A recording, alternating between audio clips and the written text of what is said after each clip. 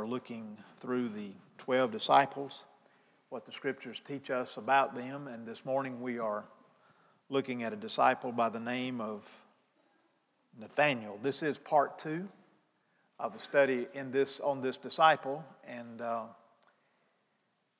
if you missed last Sunday and didn't hear that sermon and you are here today listening to this one, you're only going to make it halfway to heaven. So you need to go back and listen to last Sunday's sermon, and I'm just kidding, of course, but put it together with this one. For the initiated among us, you've read ahead, you've looked at the 4 listings of the 12 disciples, and you know that the name Nathaniel is not in there. So why would we consider this man mentioned in John chapter 1 to be one of the 12 disciples? Well, it's because the Bible scholars have studied this extensively and said that it is believed Nathaniel was the name given to this man at birth. And even though he's not mentioned in the listing of the 12, there's another name there, the name Bartholomew. And Bartholomew is not mentioned in other places in the Bible extensively, but his name was probably Nathaniel Bartholomew. Bartholomew means literally son of Ptolemy. So we could probably refer to this man as Nathaniel Bartholomew, Nathaniel son of Ptolemy. It's a 5-point sermon. Last week I gave you only the first 2 points. Today we'll finish it. But I want to read again this passage beginning at verse 45. Look at what the Scripture says. It says, Philip found Nathanael and said to him, "We have found him of whom Moses in the law and also the prophets wrote, Jesus of Nazareth, the son of Joseph." Nathanael said to him, "Can any good thing come out of Nazareth?" Philip said to him, "Come and see." Jesus saw Nathanael coming to him and said of him, "Behold, an Israelite indeed, in whom there is no deceit." Now, your translation may say guile. I'll get to that in just a moment. But it's the same meaning, an Israelite indeed, in whom there is no guile. Nathanael said to him, "How do you know me?" Jesus answered and said to him, "Before Philip called you, when you were under the fig tree, I saw you." Nathanael answered him, "Rabbi, you're the Son of God. You are the King of Israel." It's hard to measure spiritual growth. Physical growth is easy. We can measure our height. We can step on a scale from time to time and gauge our weight. We can think about how we are eating. We can gauge and measure our exercise, our sleep and sleep habits. All of those are easily measured and quantifiable. But when it comes to spiritual growth, not so much. I have often said that ministry is like watching the grass grow.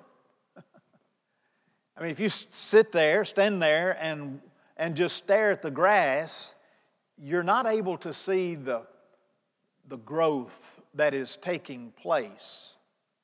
But if you walk away for a while and then you come back, then you're able to see what's happening.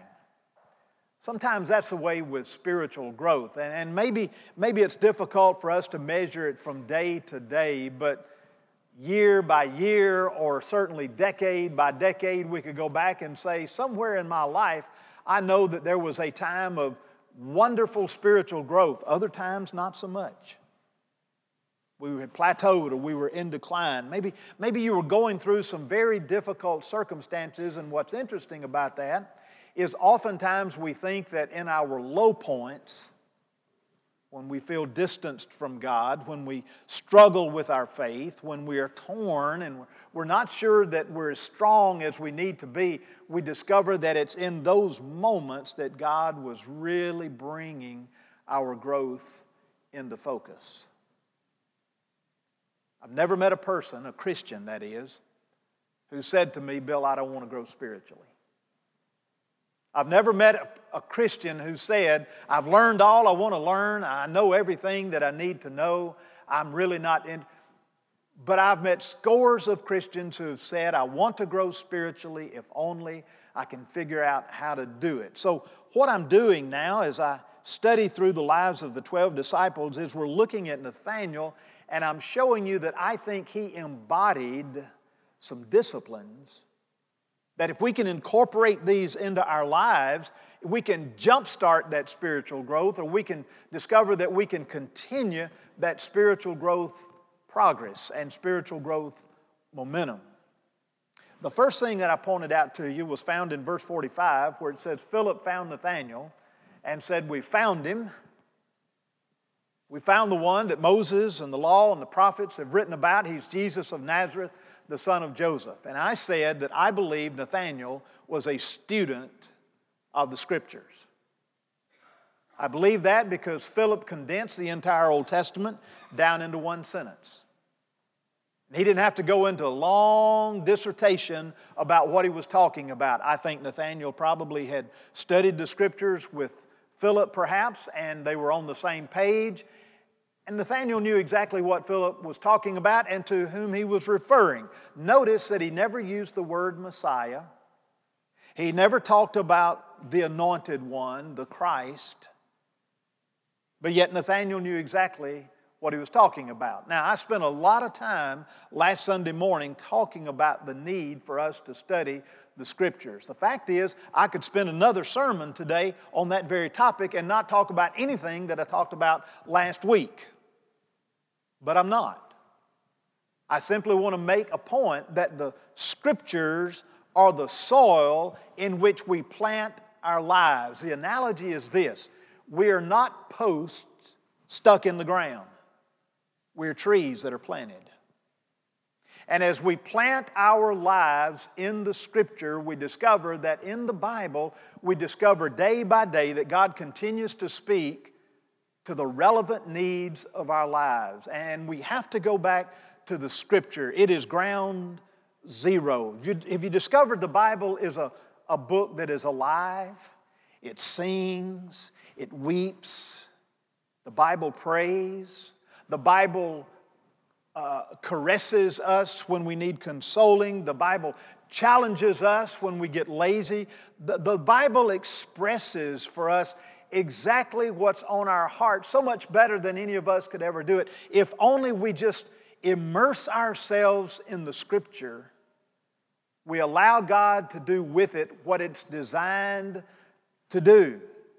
It's designed to equip us. It's designed to challenge us. It's designed to perfect in us that spiritual growth that God desires to take place. So we must be students of the Bible. The second thing I pointed out is found in verse 46, where Nathanael asked the question, can any good thing come out of Nazareth?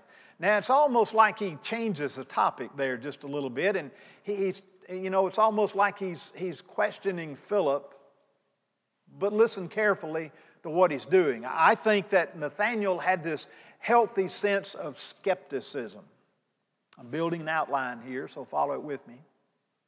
And if you and I are going to grow spiritually, we've got to cultivate this sense of skepticism. Now, that doesn't mean that you look with cynicism on what's being taught in about the Bible, or in a Sunday school class, in a worship service, or maybe if you're reading a book that some author has written and you find an interest in what's being written there. The point is that we don't take everything wholesale. Now, I want to believe that everything that I say and everything that I share is directly aligned with Scripture. And I assure you that there is much prayer and thought given into the instruction that is delivered in a sermon and in a message. But in the humanity of my own thinking, in the humanness that is there, I realize that I may make a mistake. I may be off the mark just a little bit, and what I pray and what I hope is that you will always take what is taught and measure it against the Scripture. And that is true regardless of who the preacher is. There's a beautiful picture of this in the book of Acts. And it's where a couple, a man and a wife, by the name of Priscilla and Aquila, were listening to a man by the name of Apollos preach. And as they listened to Apollos, I think they realized that he was missing a very central truth to the gospel, because what he was preaching, get this now, was the baptism of John the Baptist. Well, what did John the Baptist preach? John the Baptist was the forerunner of Jesus, and he preached, repent, be baptized, listen to this now, for the kingdom of God is near. John the Baptist was the one trying to prepare the way for Jesus. And so he would say to the people, you need to repent of your sins. You need to be baptized because God's sending a Redeemer. When Priscilla and Aquila heard that, they didn't pull Apollos aside and beat him up.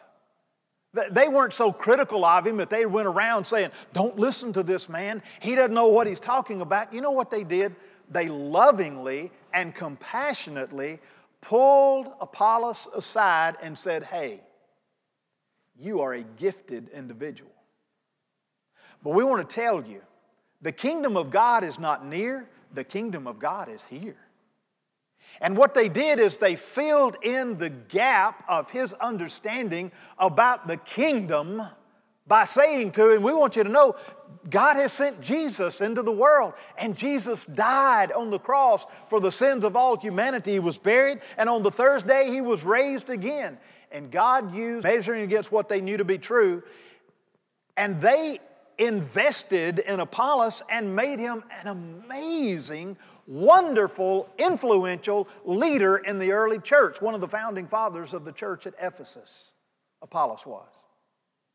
So it's a beautiful picture of how you take what is being taught, what is being said, and you measure it against what you know about the Bible. Now, the careful thing we have to do is to make sure that we study the Bible extensively and thoroughly. You see, you can proof text almost anything.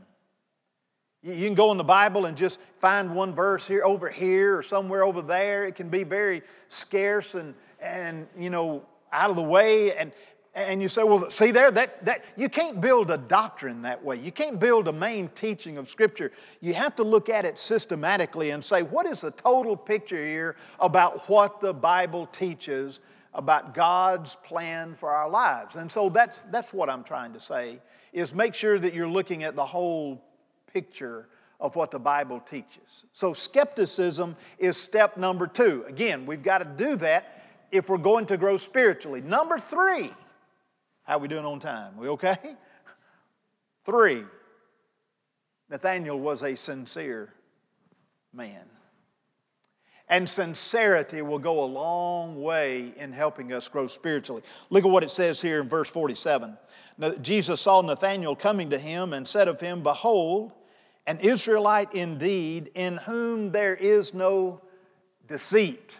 Now, I use the New American Standard version of the Bible. I think the King James says, in whom there is no guile. I haven't heard anybody use the word guile in a long time in conversation. So it may be a little dated for us, but the word guile is a good word, and it means without deceit. Now, I want to show you something here. Jesus was actually using a play on words here. He did this in the Sermon on the Mount, where he talked about judging not that you be not judged. Don't say to a brother, let me get that splinter out of your eye when you've got a 2 before in your own eye. You know, that's a play on terms. And you know what the play on word here is? It's the idea of no deceit and an Israelite. Jesus said, here's an Israelite in whom there is no deceit. Think about it this way. When God's chosen people were in bondage in Egypt, they were simply known as descendants of Joseph.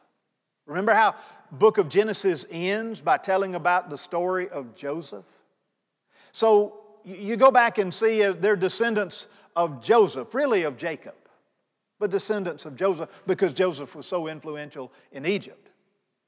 But then once Moses comes and is used of the Lord to liberate the descendants of Jacob from Egypt, they are known as a nation of Hebrews. Do you remember why? The word Hebrew means to pass over. And you remember it was how the Passover angel came. It was the final and last plague in Egypt that eventually and ultimately freed them from that land. So then they became known as Hebrews. But once they found their home in the promised land in Canaan, they became known as Israelites. Who were Israelites?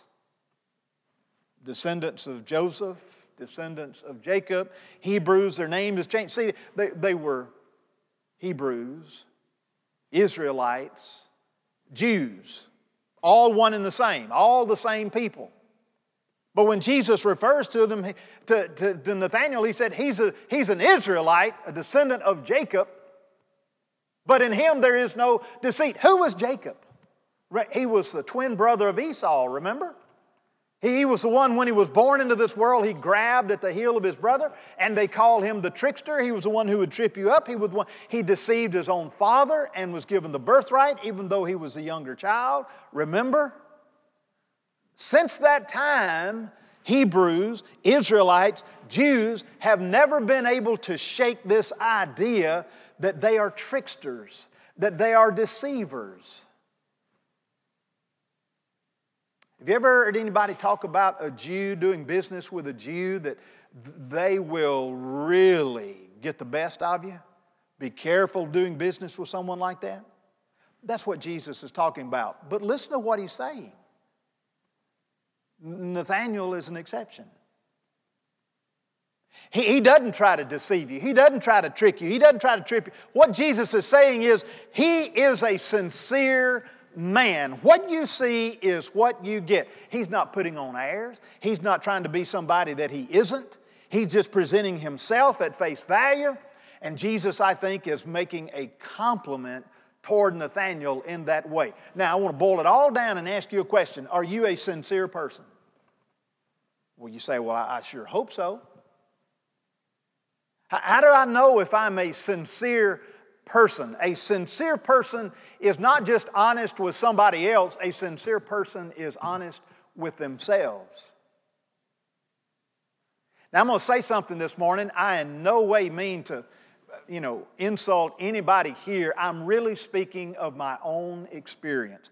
I think the majority of time that we come to church as spectators. I think we're coming wondering what God is going to do, if we're even thinking in those terms, but more importantly, what is God going to do in somebody else's life? I know that because there have been a few times through the years that I've been able to go to church and just sit where you're sitting. I go with my wife, we go to our home church, and I know what it's like. Sometimes I always wonder, what am I thinking? Because I go in and I don't make that mental adjustment with myself that, Lord, I'm here to worship you, and I want to spend time with you, and Lord, I'm interested in what you have to say to me. I'm sitting there totally caught up with what's going on around me, and I'm taking it all in. And then there are times through song or prayer or sermon that God does this, just right between the eyes. And I'm like, oh, hello? That was for me. Give an illustration of it. I did not have an interim January through March of this year. I was preaching here and there just on a given Sunday, filling in for some folks when they were out. But I went to church every Sunday that I wasn't preaching. And so I was there with my wife, and we're sitting in church. And our church has about a 45-minute worship service with song and so forth. And our preacher preaches for an hour and a half, and then I'm just kidding. Seems like that, but it's not like. But in one of the worship times, a praise team was leading. The choir was behind them, and there was a worship leader who was making a transition from one song into another. And as they are in the habit of doing, one of the worship leaders will lead the congregation in prayer.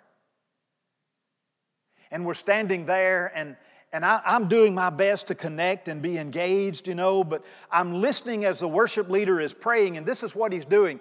One of the first sentences out of his mouth was, God, wake us up.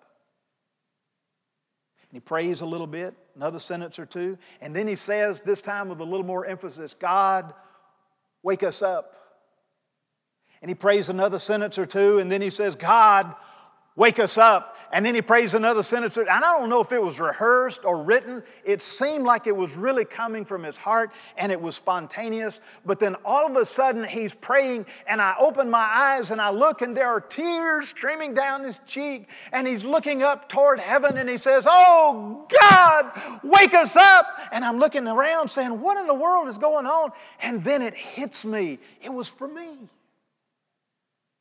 It was for me, just for that moment. God was shaking me in my own boots and my own sandals, so to speak, saying, Bill, I want to wake you up because I have something in store to say to you. God has a way of doing that sometimes, but it has to be us in the moment with Him, in a moment of sincerity, saying, God, I'm here. I'm laying myself transparent before you. I'm not interested in anybody else being at church today. It's just you and it's just me. Oh, Lord, speak to my life. How many times have you ever done that? I want to tell you something, folks. When you are bold enough to give God an audience, He will speak. There are times when He will lift you up and He will hold you near and dear to His self and He will let you know that His love is inseparable. There are times that He will sit you down, look you eyeball to eyeball and say, there are things that we need to talk about. But only a sincere person can do this. Only a sincere person who's honest enough with themselves can come to Scripture and sit down privately, quietly and say, Lord, I'm reading this Scripture. You don't read it saying, Lord, what would you have to say to my neighbor? What would you have to say to another family member? Lord, what would you say to me? That's the way you study the Bible. And only when you study the Bible in that way can you really get a sense that God is growing you. Can you come to worship with that sincerity, that moment of truth, saying, Lord, today is for me. I've got to open my eyes, open my heart, believe in some way that you're going to grow me. Jesus said to Nathaniel, He's not trying to deceive anybody. He just presents Himself as who He is. And I like that. Now look at what Nathaniel says to him in verse 48. Nathaniel said, how do you know me? I don't recall us ever having met. And yet you've just made a character assessment about my life. You've just said that I'm this kind of person without. How do you know that? Look at what Jesus says here. He says, before Philip called you when you were under the fig tree, I saw you.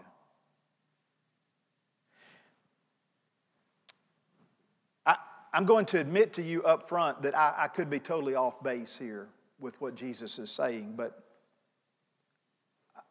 I think there's a good explanation for this.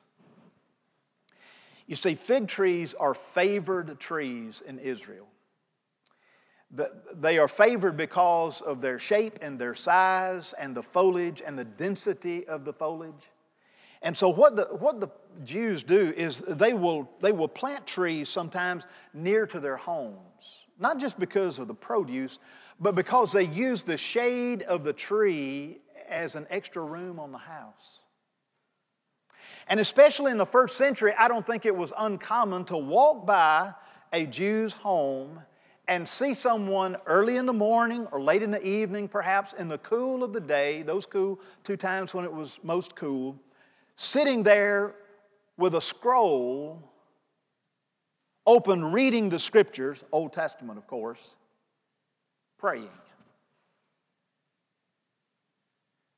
And I think what Jesus is saying to Nathaniel, well, before Philip ever introduced us, I walked by your house and I saw you sitting under the fig tree and I heard you praying, and that let me know that you were a sincere person.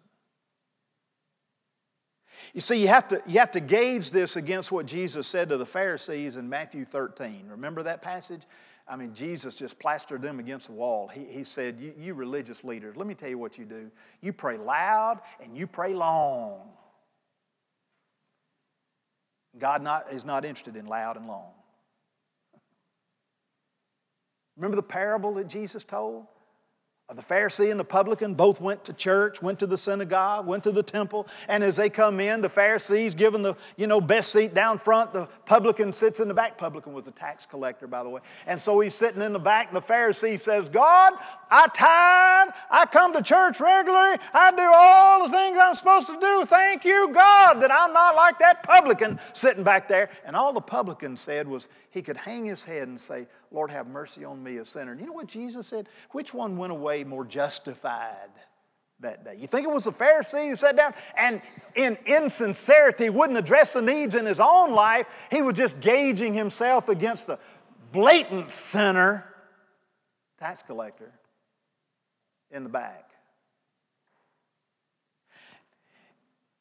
If eyes are the window to the heart, to our health, prayers are the window to our soul. You see, I could meet some of you on the street. We'd never met. We're total strangers. And as I talk with you, I could present myself to be somebody totally opposite of who I am. And there is a measure, ever so slightly measure of success that when I walk away, you would believe me. But guess what? I can't fool God. And you can't either. And so when we go to Him in prayer, all we can do is say, God, it's me again. Have you ever wondered why we tell God anything? If He knows it all anyway, why are we telling? It's because He wants to remind us of our dependence on Him. When you and I express the needs of our lives to Him, all we're doing is reminding ourselves, God, I can't do this without you. God, I can't live without you. God, I need you so much in my life. But how do you know when you're growing spiritually in your prayer life? Now, that is a topic that we could explore for a long time. I just want to illustrate it for you this morning. I can do that. Several years ago, I was a student at Southern Seminary in Louisville, Kentucky. And I had to go up there for 2 and 3 weeks at a time. I was away from my wife, away from my girls. My girls were young. And so I looked forward coming to home. They would hold us in class till about noon on Friday. And then I'm telling you, when they said that last amen and gave the benediction, we were gone. And I always drove in the lane of grace. You know, on the highway, the interstate, there's 2 lanes, right? The law of the law, you go the speed limit. The law of grace over here on the... So y'all with me? I'd get home just as fast as I possibly could. Well, about this time in my life, I was experiencing the horrible headaches that I thought were like a migraine or whatever. So I went to the doctor, and hello, I was not being hydrated enough. I wasn't drinking enough water. So that was the problem. That's the the shorter version of the story. But on this road home, I developed this horrible headache. Didn't know all I needed to do was drink more water. But I developed this horrible headache. And it was like, as I was going through this and had it reoccurring 3 or 4 times, no kind of medicine would help. All I had to do was go to bed and sleep it off. And so I'd been driving about 7.5 hours, and I pulled up in the driveway, and I got out of the car. I didn't even get my luggage out. I just walked in, and Angie'd been cooking dinner, and they'd been waiting on me. They were going to eat dinner with me. They usually eat a little earlier, but I walked in, and she looked at me, and she said, "Oh, no." Well, that's a wonderful way to be greeted by your wife when you've been gone for 2 weeks, right?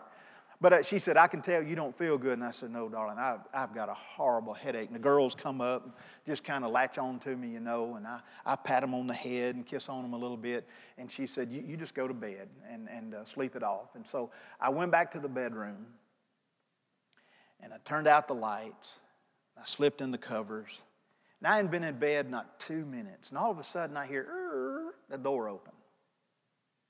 Now, I'm trying to drift off to sleep as fast as I can because I know that's the only thing that's going to make me feel better.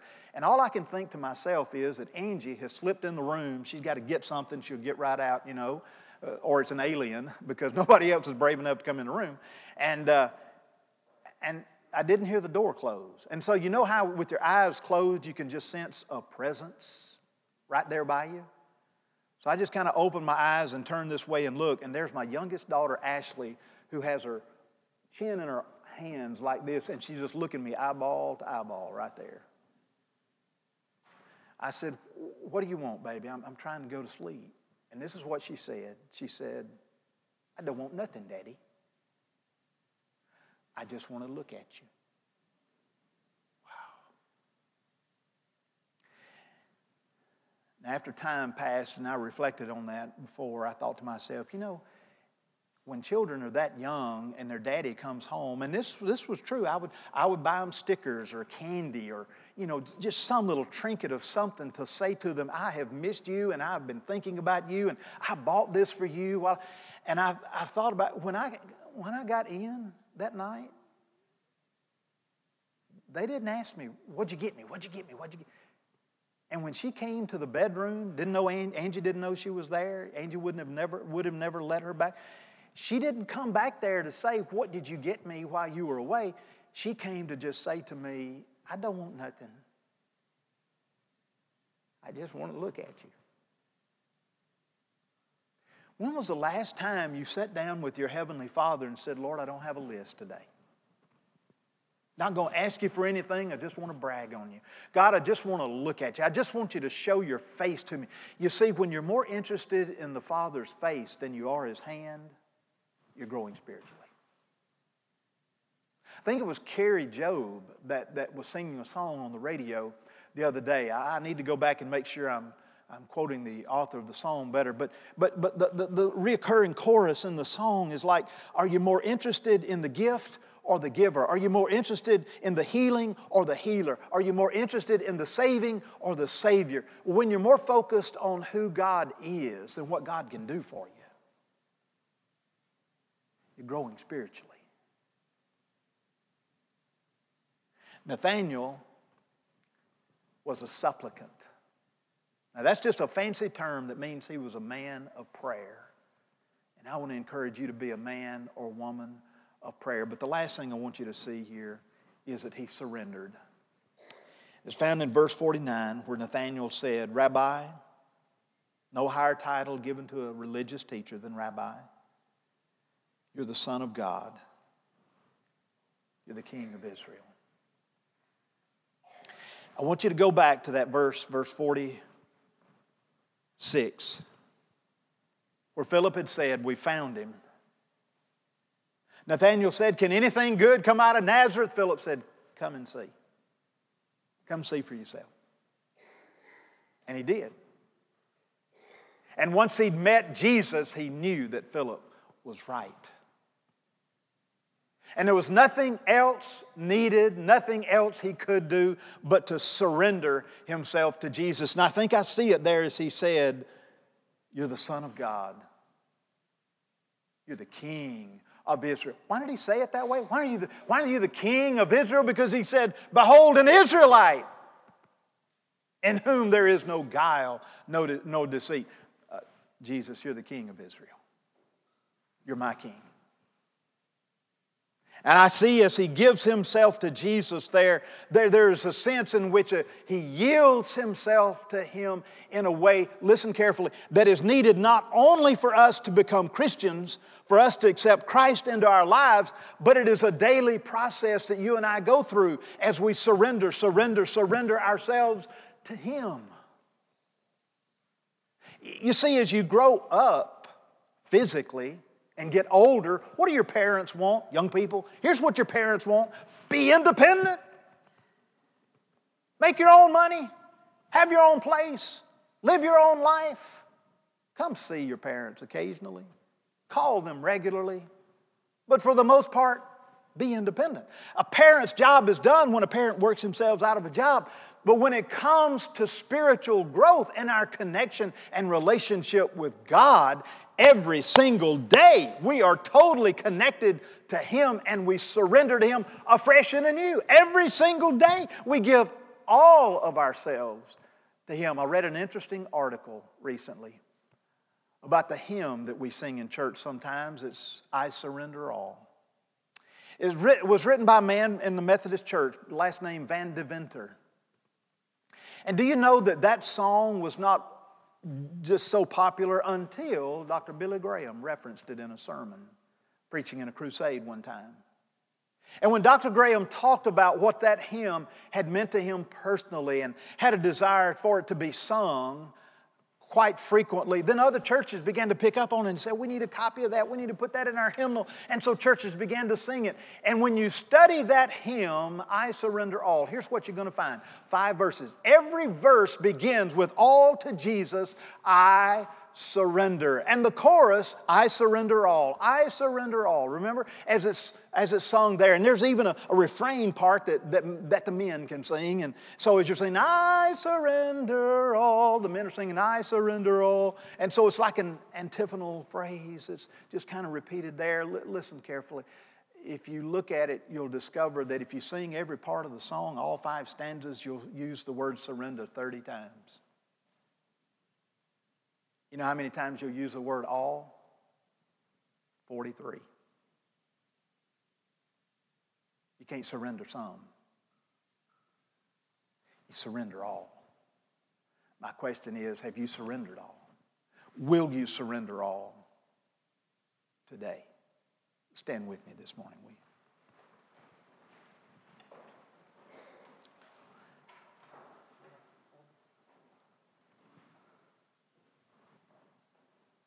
Father, I pray that to the best of our ability we'll give ourselves to you this morning.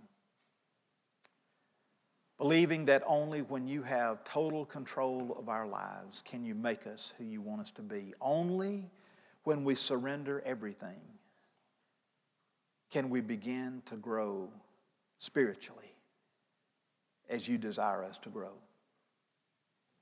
Lord, I know that there are all kinds of people in this service today. Some of us are young Christians. Some of us have been Christians a long time.